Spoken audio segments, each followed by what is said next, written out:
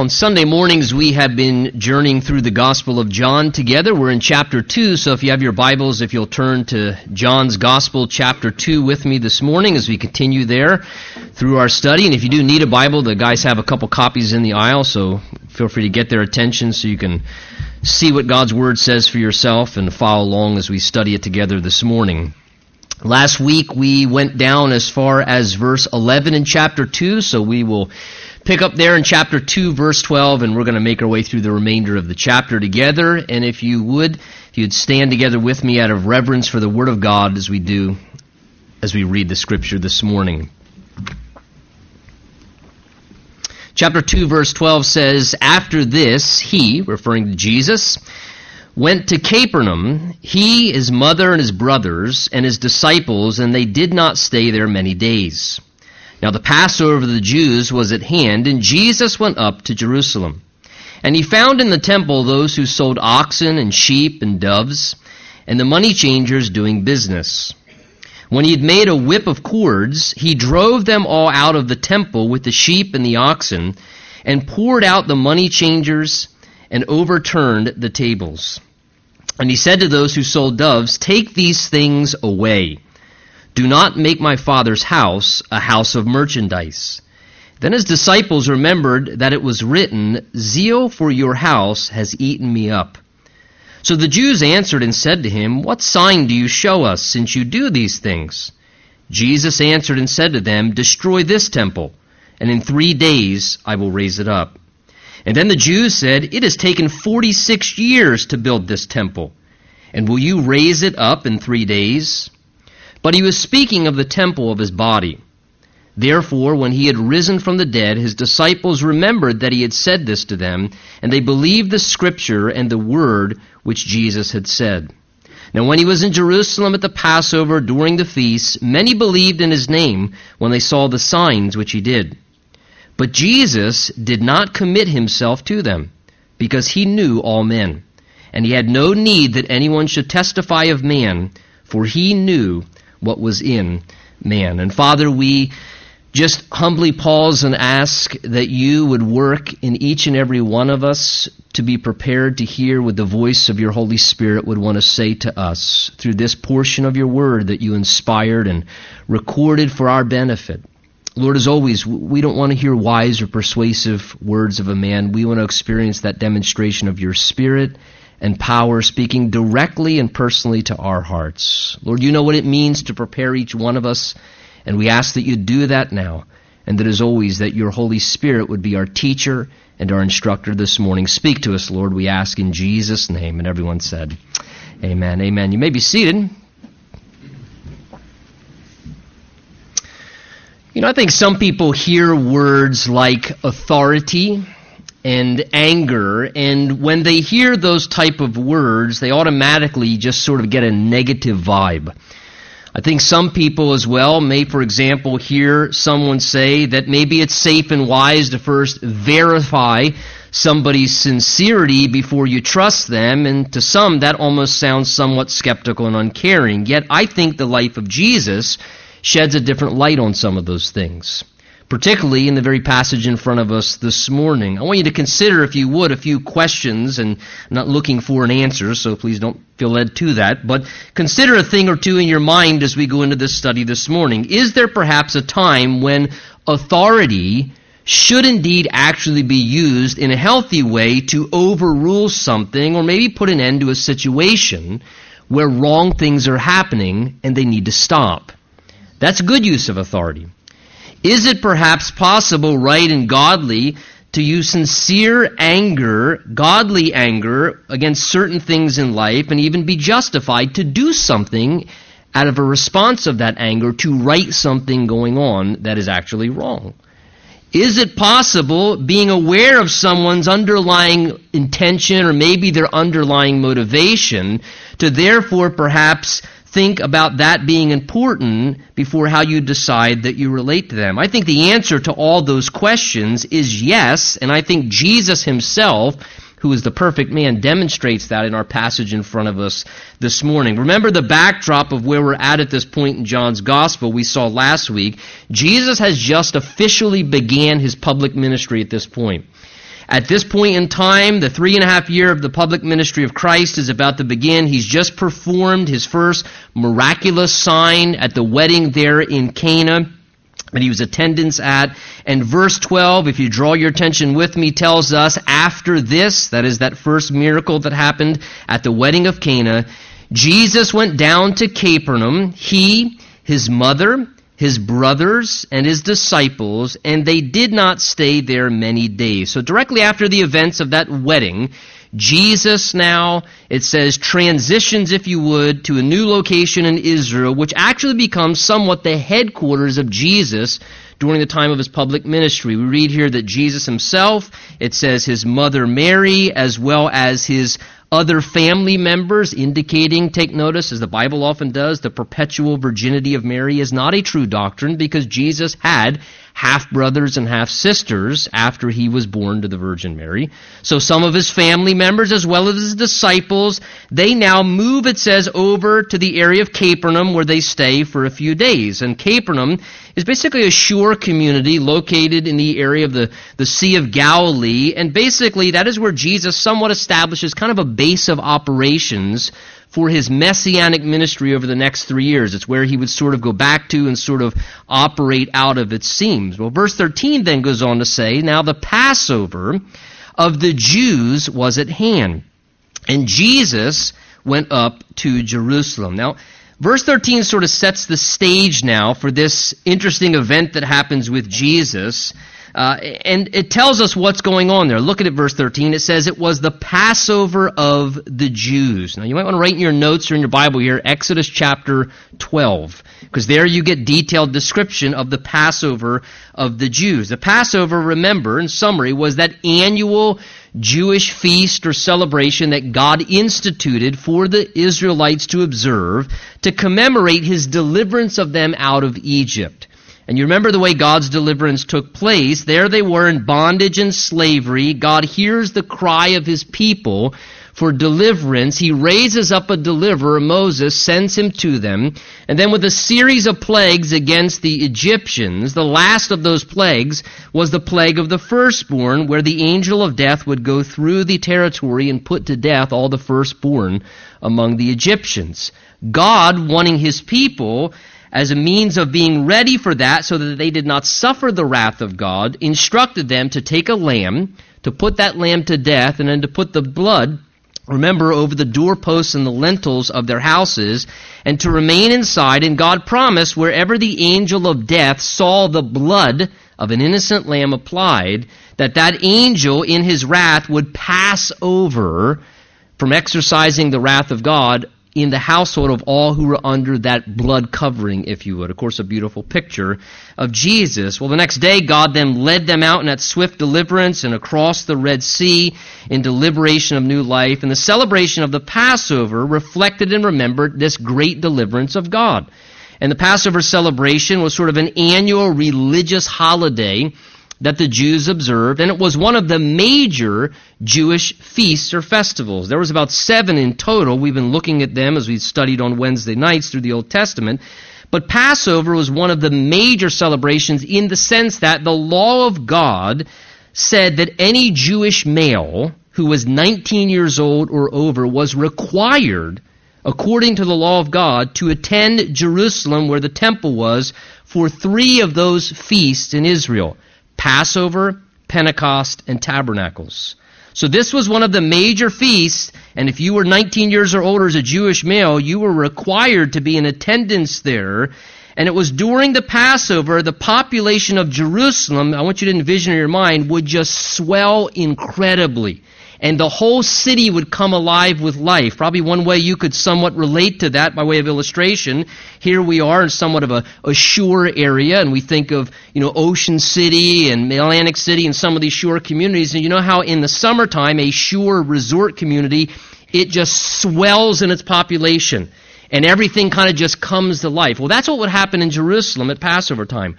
Hundreds of thousands of Jews would descend upon Jerusalem at that time. Pilgrim travelers came from all over to celebrate this Passover feast. They'd refrain from work for a week, And it tells us in verse 13, notice where Jesus goes. It says Jesus, showing you he's obedient to the law of God, went up to Jerusalem. So he, keeping God's law, assembles there for this major holiday where hundreds of thousands of worshipers have now gathered to spend time with God and one another in this great high holy day as they celebrated Passover and then the Feast of Unleavened Bread for a week afterwards. And then this big event begins to unfold as Jesus is in Jerusalem. Look at it with me in verse 14. It says, Jesus found in the temple those who sold oxen and sheep and doves and money changers doing business. Excuse me. And when he had made a whip of cords, he drove them all out of the temple with the sheep and the oxen, poured out the money changers' money, and overturned the tables. And he said to those who sold doves, take these things away.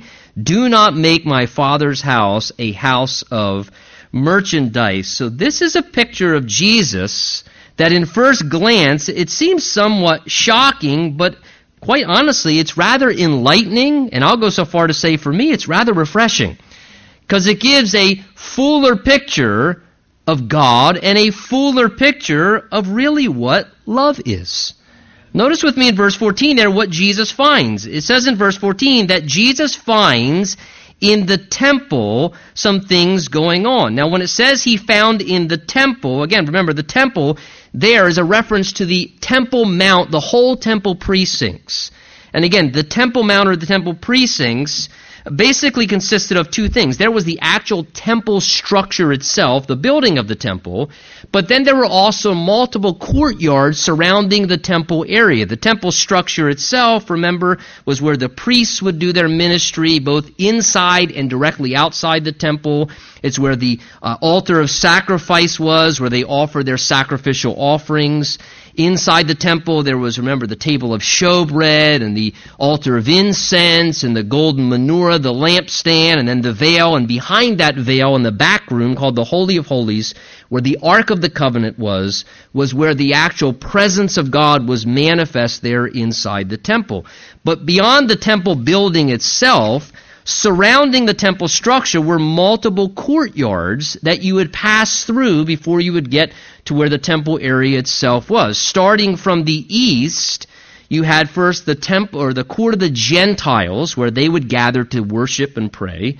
And then you had, as you went in further, the court of the women, and then the court of the men, and then ultimately what was called the court of the priests, which was closest to the temple itself. But all these things were referenced or regarded to in people's mind as the temple. So what we have happening here in verse 14, 15, and 16 is happening, no doubt, in one of the large courtyard areas. And look what's happening. Verse 14, it says, Jesus found what? Those who were selling oxen, sheep, doves, and they were doing business there. Now, these animals are all appropriate, acceptable animals used in making sacrifices at the altar of sacrifice there unto the Lord. And knowing, keep in mind here, knowing that worshipers were coming from all over Israel to descend on Jerusalem for the Passover feast, to appeal to human convenience of the flesh for these worshipers, there were those who very savvily thought to themselves, why not just set up shop with some sacrificial animals right here in the temple courtyard and have these type of animals available for people to get for worship and sacrifice. And in a sense, they're preying upon the inclination that people want to draw close to God, so why not make it easy and available for them to get their animals right here? They don't have to bring them from afar. They can just come with their money and we'll sell their sacrificial animals right here for them. Of course, the price was much, much higher than the normal rate of a typical animal would be. So here they are, in a sense, taking advantage of this opportunity, and the worshiper, who's moved in a moment, naively being pressured to pay for such, and no doubt, and again, forgive me if it's speculation, I'm sure there were probably even those perhaps who had little signs over their little market area that said something, perhaps something like pre-approved animals, Whereas you came maybe with your little sheep into the temple that day, if you were smart, and you, as the husband of your family, said, honey, we're not buying one of them temple sheep. We're getting one out here. And you brought your sheep in, that as soon as you got in and you began to move towards the temple area, there were those maybe with a free evaluation booth. Because remember, animals had to be what? Without spot and blemish. So no doubt they'd probably, free evaluation. And they'd evaluate your animal for you. Oh, boy, I'm right here under little sheepy's left ear. You see that freckle there? It doesn't look like you're going to be able to worship God today. And they'd let their hearts sink. Oh, no, this is Passover. We've come from so many. I told you we shouldn't have bought that stupid sheep out there from Uncle Bob's barn, And why? And all of a sudden their hearts would drop, and then you could picture, oh, no worries. We have right here, lo and behold, pre-approved, priest-inspected, without spot or blemish animals. You can still worship God today. Now, of course, it's going to be $99.95 to get this one, but nonetheless, you can still worship God today. And people would be pressured, and they would purchase the animal at this inflated price. It says in verse 14 as well that there were also those there who says were money changers doing business. Now, the law of God, remember as well, required that each Jewish person pay a half shekel for the temple tax. It was a required offering and basically helped maintain and upkeep the operation of the temple. And there was also a temple treasury area where if you wanted to make donations for the poor or if you wanted to make offerings to God, you could make contributions. Yet again, it had to be in Jewish currency, in the temple shekel. It could not be foreign money. And in that day, there were many forms of foreign money that were in circulation, coinage from the Romans, as well as the Greeks and so forth, in different areas and different rulerships of governments. But the problem was all those other forms of foreign currency had images upon them, images of Caesar and so forth. And so therefore, you couldn't use that money to make a contribution because it bore an image. And you shouldn't have an image on money. Most Jewish money never had any images on it. So there was a need to sort of, at times, exchange money, and lo and behold, again, how convenient. Right here in the temple precincts in the courtyard was an exchange booth so you could transact your money exchange and easily exchange to the proper currency to make your offering. And yet again, you can imagine the incredible high exchange rate to change that money there for you. If I could illustrate, again, basically it was like the whole ballpark mentality or the movie theater mentality. Once they get you in and then you want a Coke, well, you look, it's only $22 for a Coke. And then you're, Daddy, I want a Coke. I'm dying of thirst. Can I have a Coke, please? $22 for a Coke? Are you kidding me? And this is the idea here. Sadly, it's somewhat shameful. Normal things, inflated rates, and people were here seeking to worship God, and they're being ripped off financially. And Jesus sees all this going on, people coming to sincerely worship, being preyed on and manipulated for financial gain. Jesus sees innocent people who are being victimized, innocent people who are being mistreated and used in improper ways, and this place that's intended to be a holy location for peaceful meetings of prayer and times of seeking God and focusing God. And instead, it has been turned into, really, like a wild flea market, where basically it's like a circus. People are taking advantage of folks, and it's like a country fair with all kinds of crooked vendors. And remember, Jesus is God in the flesh, the Son of God, and he's observing this going on in his Father's house as this is taking place. And it's like a business market more than a place of seeking God. And look what Jesus does, verse 15. It says, when Jesus had made a whip of cords, he drove them all out of the temple with the sheep and the oxen, and he poured over the changers of money and overturned their tables. Now, let me just say, I love the way that reads. Look again, the beginning of verse 15, I have it underlined, in fact. It says, when Jesus made a whip of cords. I mean, I would have loved to have seen the video footage of this. I'm so envious of the disciples that they got to witness exactly what took place that day.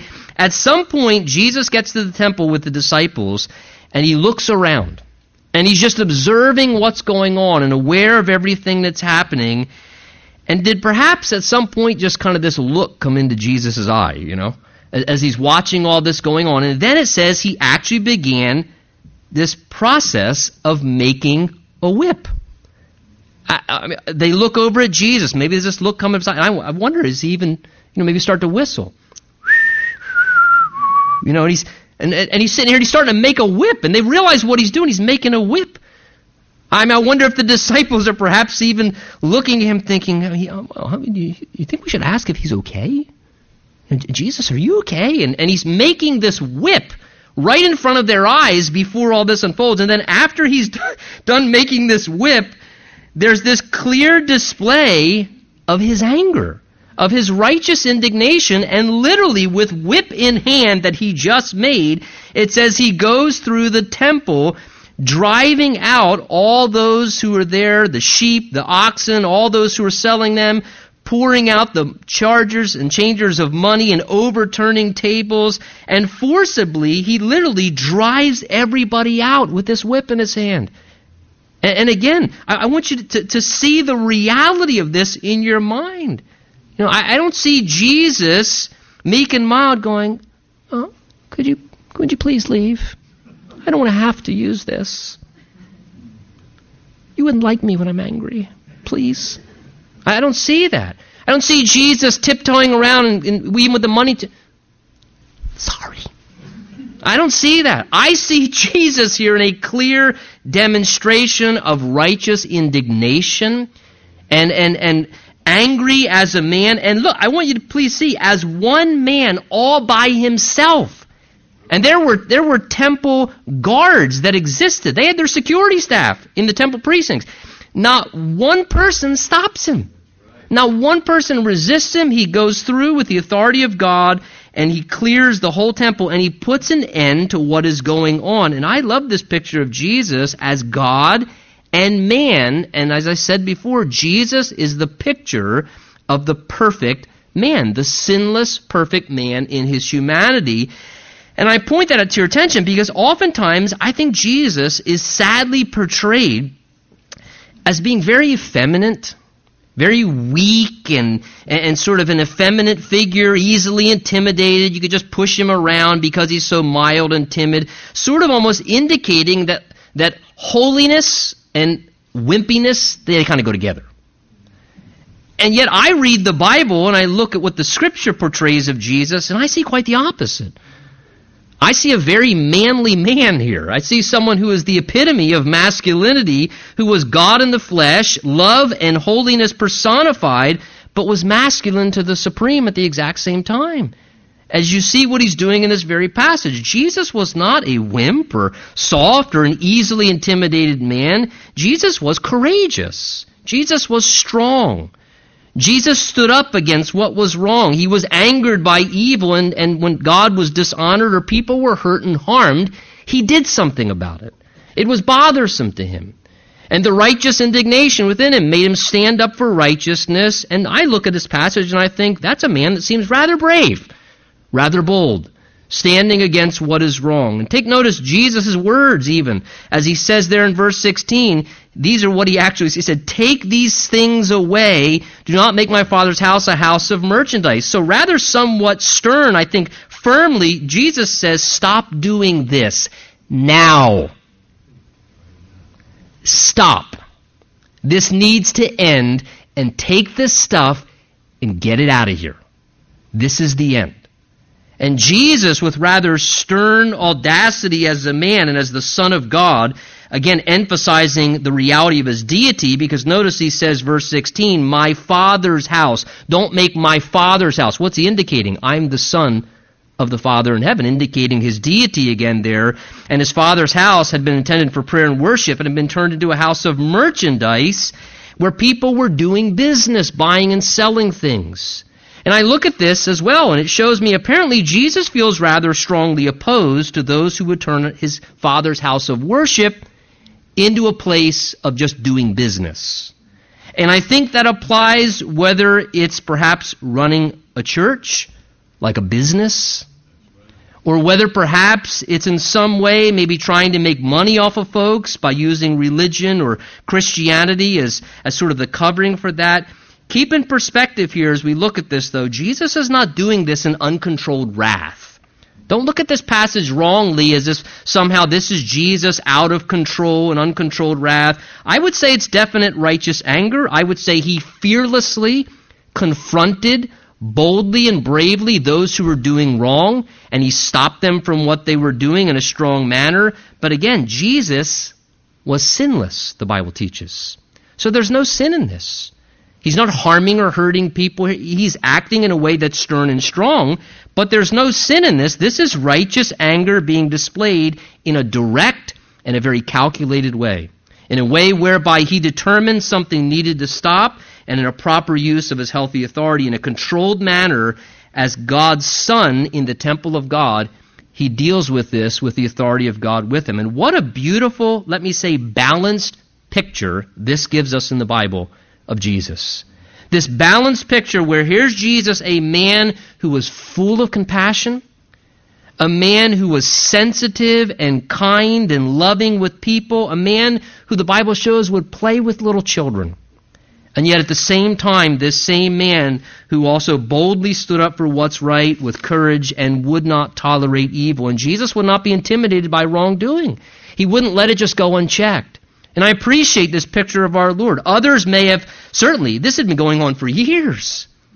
And others may have come to accept this was the norm, but it was not normal. It was wrong. And so because it was wrong, Jesus, being righteous and loving, decided to do something about it. I can't help but to think, if somewhat in his mind he's thinking, if no one else is going to do something to stop this, then I am. Because this dishonors my Father. This is hurting people. This is not what God's will or plan is. And so Jesus here demonstrates this beautiful picture. And I am so thankful, quite frankly, that God allows us this picture to see Jesus angry. Because I think it's very helpful. The Bible does not teach that God does not get angry at times. The Bible just says that God is slow to anger. It doesn't say he doesn't get angry. It just says he's slow to anger. And I think that's important, because even as Christians sometimes, we can almost get this wrong idea that the emotion of anger itself is sinful. I'll hear people say, oh, I feel so bad, I got angry. Oh, I feel so rotten, I got angry. Listen, if you can look at some of the things that happen in this world, and you don't get angry, something's wrong with you. There are some things that happen in this life, in a fallen world, in a sinful world, that the right response is anger. The sinful reaction will be passivity, or to do nothing, or to turn a blind eye to it. The Bible just says in Ephesians 4, be angry, but do not sin. The idea is we experience the God-given emotion of anger. We're created in the image and likeness of God. God gets angry. He's slow to anger, but God gets angry. The Bible says be angry. There's a time when you should be angry, but your anger should not control you. You should constructively control your anger in a constructive way, not a destructive way. And never let your anger spin out of control and the emotion dominate you, where you then begin to do sinful things.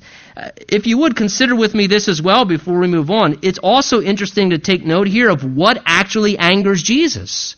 Consider this here. What's angering Jesus? Jesus wasn't angered when he was mistreated. I find that insightful for us by way of a lesson. Because oftentimes, why do we usually have anger and get angry? Because of what happens to us. You mistreat me, or you somehow do something that, causes me to be hurt or offended, or maybe I don't get my way, or I feel mistreated, so I get angry because of what happened to me. Jesus here is actually angry, and his anger is stirred not because of what happens to him. He's angry because of what's happening to someone else. That's what got Jesus angry. His anger was directed towards seeing innocent people being mistreated and manipulated.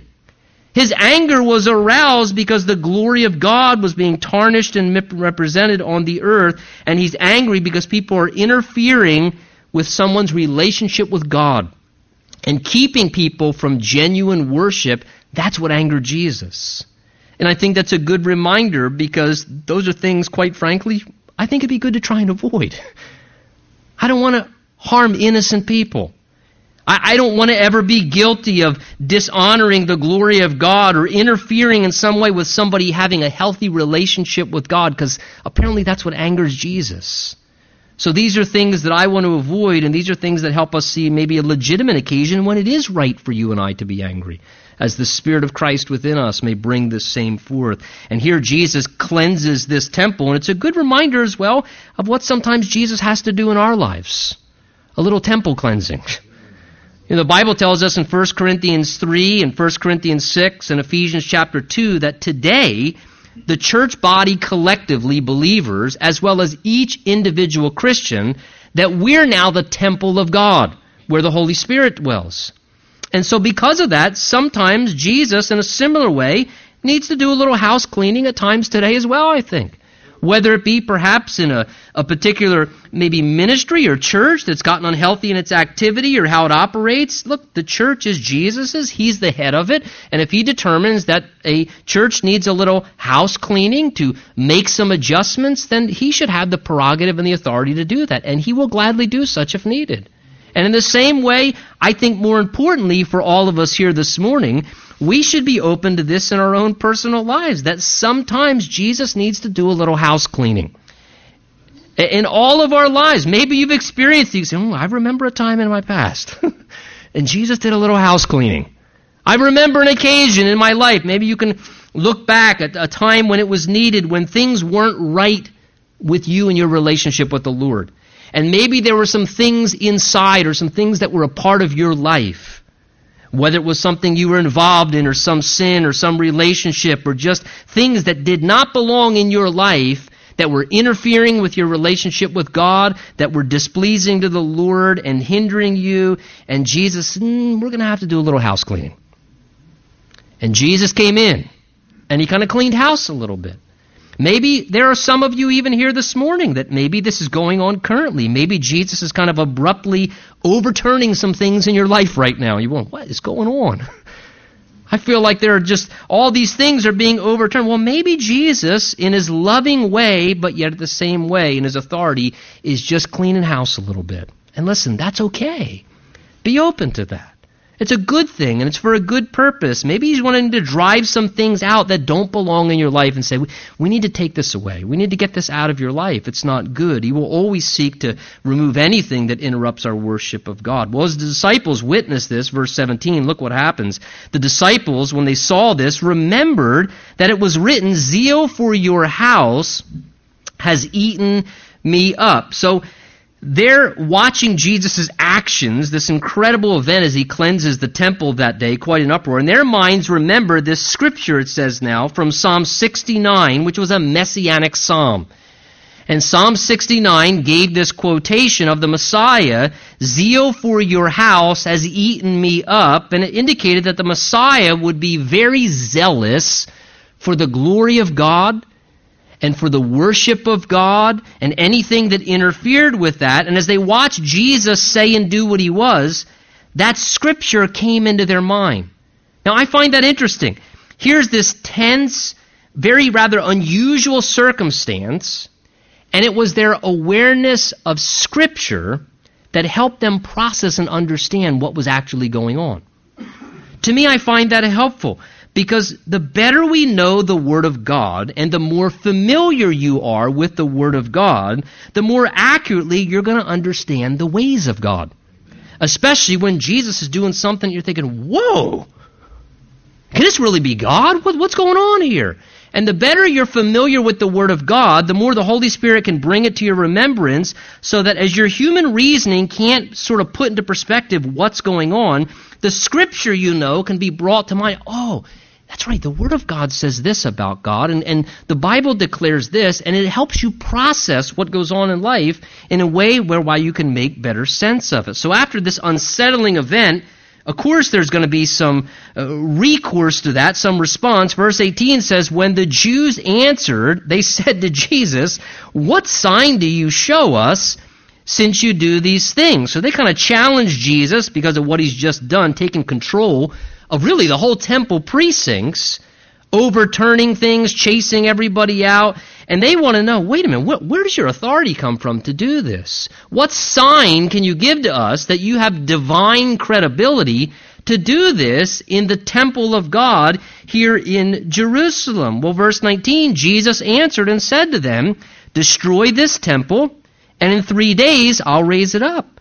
And the Jews said, it has taken 46 years to build this temple. And will you raise it up in 3 days? But he was speaking, John tells us, of the temple of his body. Therefore, when he had risen from the dead, his disciples remembered that he had said to them, and they believed the scripture and the word which Jesus had said. So Jesus now answers them, but take notice as we look at this together, because of a lack of spiritual sensitivity, they don't understand what Jesus is saying. They don't quite see what he's saying, and they don't quite grasp it. He offers them, in verse 19 there, quite honestly, the greatest sign of his divine authority is he's standing in the temple. He says, destroy this temple, in 3 days I'll raise it up.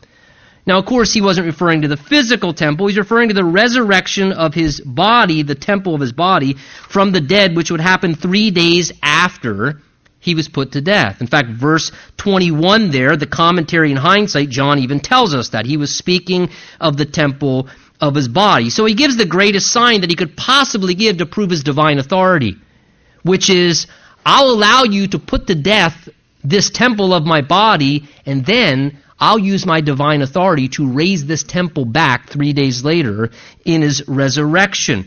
But as Jesus makes that statement, both the Jews generally who are questioning him and even his disciples we see here, they don't really grasp, they don't get what Jesus is saying to them. They don't understand what he's saying at that moment for different reasons. Verse 20 tells us the Jews' response. They say, rather sarcastically, wait a minute, it's taken 46 years to build this temple, and you're going to raise it in 3 days? So hearing Jesus' statement, because they're spiritually dull, and because they're angry, quite frankly, at Jesus at this point, they don't understand what he's saying. They're thinking physical and not spiritual. Now, as far as the actual temple structure itself, at this time, historically, Herod began renovation on that present temple in 20 BC. And he'd used some 18,000 working slaves and had already been at it for 46 years doing renovations on that temple. And it wouldn't still be finished until 64 AD. So as they hear Jesus say, just destroy this temple and I'll raise it in 3 days, and they're thinking of the physical temple, they're thinking, what in the audacity? Do you realize how we spent 46 years renovating this temple? And you're saying destroy it now, and you're going to build the thing back in 3 days? And it just seems so absolutely ludicrous, and they're upset because of what Jesus has already done, and they don't know why he's done what he's done, and they're not thrilled about what he's done. So because they're angry at Jesus, and because they don't understand what Jesus has done and why he has done it, they don't truly hear and understand what Jesus is trying to say to them. And I want to point out to your attention this morning that oftentimes people misunderstand Jesus and don't get what he's saying for the same two reasons. Sometimes people don't understand and hear what Jesus is trying to say because their heart's spiritually dull and they're not in right relationship with God. And because they're not in a place where they're in right relationship with God, unfortunately the result of that is they don't get what Jesus is trying to say to them sometimes. And he's trying to speak to them, but they're, if you would, somewhat hearing impaired, because their heart is dull spiritually. And just like in this story, because they were angry with Jesus and they didn't like what he did, they didn't hear what he had to say. And I think the same is true today, that sometimes people don't like or understand what Jesus is doing. They don't like what Jesus maybe is doing in their own life. And because of that, maybe they're upset Jesus has disrupted their world, or he's doing some house cleaning, or maybe they're even a little angry about what the Lord's doing, so they shut their ears off to the Lord. And they don't hear what Jesus is trying to say. They don't want to hear what he's trying to show them.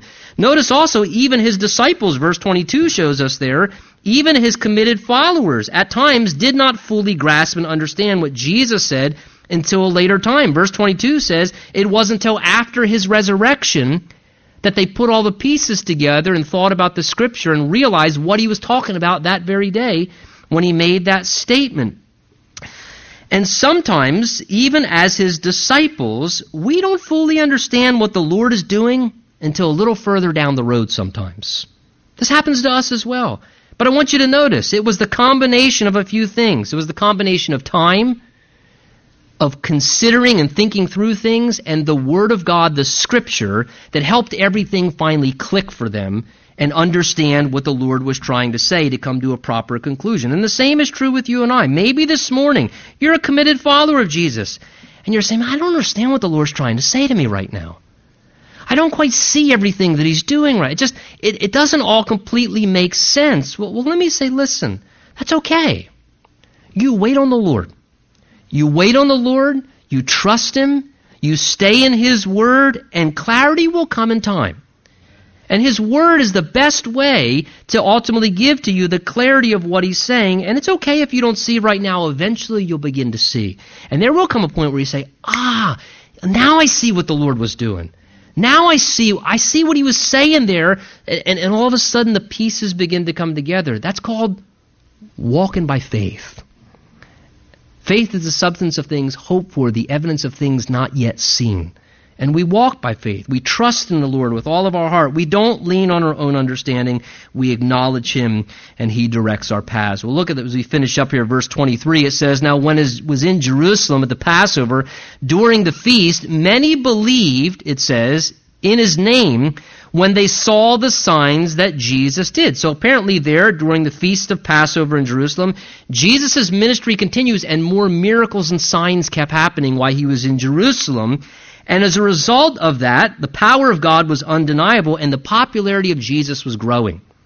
And as the popularity of Jesus was growing, from the surface view, what people could see outwardly, the crowds are growing, and it appears that Jesus is gaining more and more followers.